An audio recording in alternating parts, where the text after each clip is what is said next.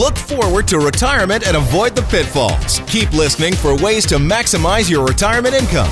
More Than Money with the Popowich Carmeli Advisory Group, CIBC Wood Gundy, on News Talk 770.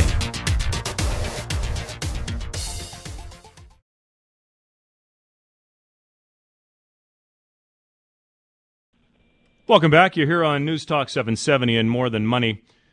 Calgary and many cities around the world are becoming more age-friendly. They've got initiatives. We've got initiatives in Calgary to help an aging population integrate and interact and advance the business initiatives in Calgary. Yeah, I had no idea we had this. So I'm glad that we're having them on the show to talk about this, because I think it's not only people who are aging, it's the businesses who can help those people who are aging as well too. Yep, that's right. So let's talk a little bit about that. Angie Catanacci is age-friendly administrator for the City of Calgary. Angie, welcome to the show. Thanks for having me. So tell us a bit about the program, Calgary's age-friendly program. So Age Friendly Business is a City of Calgary initiative to help Calgary businesses develop services and spaces that can support an aging population. So what is, in a broader perspective, I understand that, but tell us what that might look like. So what would you be consulting with businesses locally to do to improve that experience that an older population has? So the Age Friendly Business Program helps businesses become aware and prepare for the aging population by doing a self-assessment checklist and a registration process, and by developing a system that helps Calgary businesses increase their age-friendly characteristics. It's an effective way to increase awareness of Calgary's changing demographics, create an environment ready to respond to that transition. Yeah, it's interesting because we know lots of things change, physically as we age, as an example. Mm-hmm. Do you have any sort of anecdotal evidence on what, sort of the most common things that you would be talking about? I get that there's a checklist, but where do you see the common aha moments or deficiencies in businesses in general that aren't prepared, I guess, to service an older population as the eyes get worse, as we hear, our hearing isn't quite as good as our mobility diminishes? Right. It's just doing really some simple things. Sometimes we just don't think about the things that we can do as business owners. There are some simple changes to make, such as having proper signage that's easy and clear to read for everybody, entrances that are kept really clear of obstructions,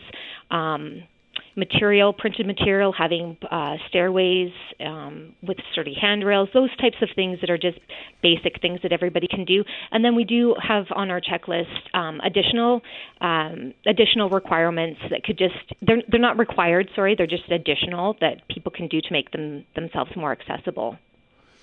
Yeah, Faisal, you remember some years ago I did that education around aging, mm-hmm. right? And I thought it was an eye-opening experience, really interesting. And, of course, we deal with a demographic that's 50-plus and is going through changes, physically and perhaps mentally as well. And it is an interesting challenge to deal with that, right? What we take for granted when we're 40, we can't necessarily take for granted when we're 65 or 70. And that might be, I remember one example very specifically in how we hear, right? So if your hearing diminishes over time, what's interesting is we did an experiment and we put some headphones on, and there was this muffled conversation, right? And then you had to try to determine what you heard. And we had a group of about 15 people doing this experiment, and everybody sort of wrote down what they heard, and we killed ourselves laughing about what everybody heard relative to what was actually said. Now, although it was a funny experiment, that's real life, right? There's some real challenges in how you need to communicate with an older person relative to a younger person, just on that basis alone. And so I can understand why businesses need to evolve as the aging demographic needs those assistances or services that are available. Right. The one question that comes back to me every time on this, Angie, is why does the city need to get involved? Why doesn't just the free market take care of itself? If individuals can't see a sign or can't get into a business, they're not going to use those services. That business is going to suffer, and they're on their own. And as they realize what they have to adopt or change to, then that will adjust. And why do we have to put the city involved in that? And that means taxpayer money and so forth. Well, it's really also to do with our Age-Friendly Calgary, which is a community initiative to prepare for Calgary's aging population. And so that's one of those priority areas that we address is access to information and services. And so we look at providing information to the public in ways that meet their needs. So, having larger signage, black and white with our paper material so that people can read it visually. So when we design a city with older people in mind, it really actually benefits everybody as well. So that could be even families, people with disabilities, new Canadians. So we're really trying to prepare Calgary for its aging population. And just maybe one last question before we have to sign off. But is there some definition of what makes a business age-friendly? Like if somebody follows, goes through this, does the city come out and say, hey, you've done all the right steps, you are an age-friendly business, or give some guidance? How does that work? Yeah, so we have created the Age-Friendly Business Checklist, and it is a self-assessment. So you can go online, you can complete the application form. If they meet the required checklist items, then they do get a storefront recognition sticker that they can put on their window.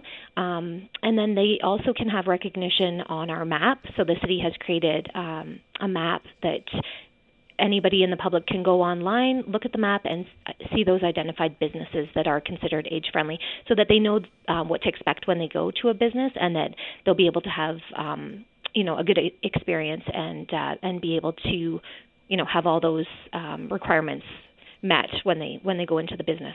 Real good. Angie, thanks for spending some time with us today. No problem. Thanks very much. Angie Catenacci is the age-friendly administrator for the City of Calgary.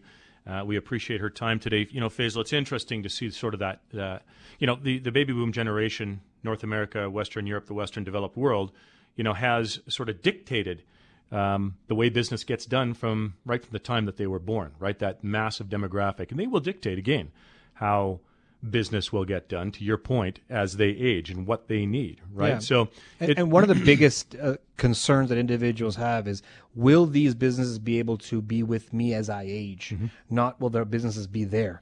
Will they be the same businesses be able to adjust as I age? Is a very difficult piece. You know what else is the difficult piece? When people start saying, as I age, will I run out of money? Yeah, and we're going to address that. That's the number one fear. Yeah, the number one fear is, will I run out of money, or will I have to change my lifestyle as I age because of my financial situation? So we're going to show you a way that we solve that problem. Will you be able to enjoy your lifestyle so that never retires? That's a very important piece on Monday, June 19th, 7 p.m. at the Oak Ridge Co-op Wine and Spirits. Now, you need to reserve your seats, so give us a call at 966-8400, 966-8400, or go to our website to register at morethanmoneyradio.com.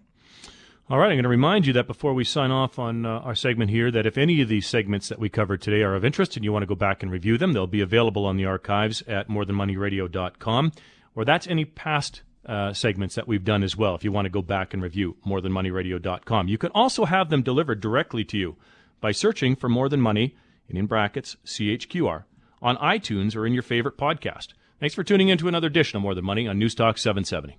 David Popowich and Faisal Carmeli are portfolio managers and investment advisors with CIBC Wood Gundy in Calgary. The views of David Popowich and Faisal Carmeli do not necessarily reflect those of CIBC World Markets Inc. Clients are advised to seek advice regarding their particular circumstances from their personal tax and legal advisors. If you are currently a CIBC Wood Gundy client, please contact your investment advisor. CIBC Wood Gundy is a division of CIBC World Markets Inc., a subsidiary of CIBC and a member of the Canadian Investor Protection Fund, an investment industry regulatory organization of Canada.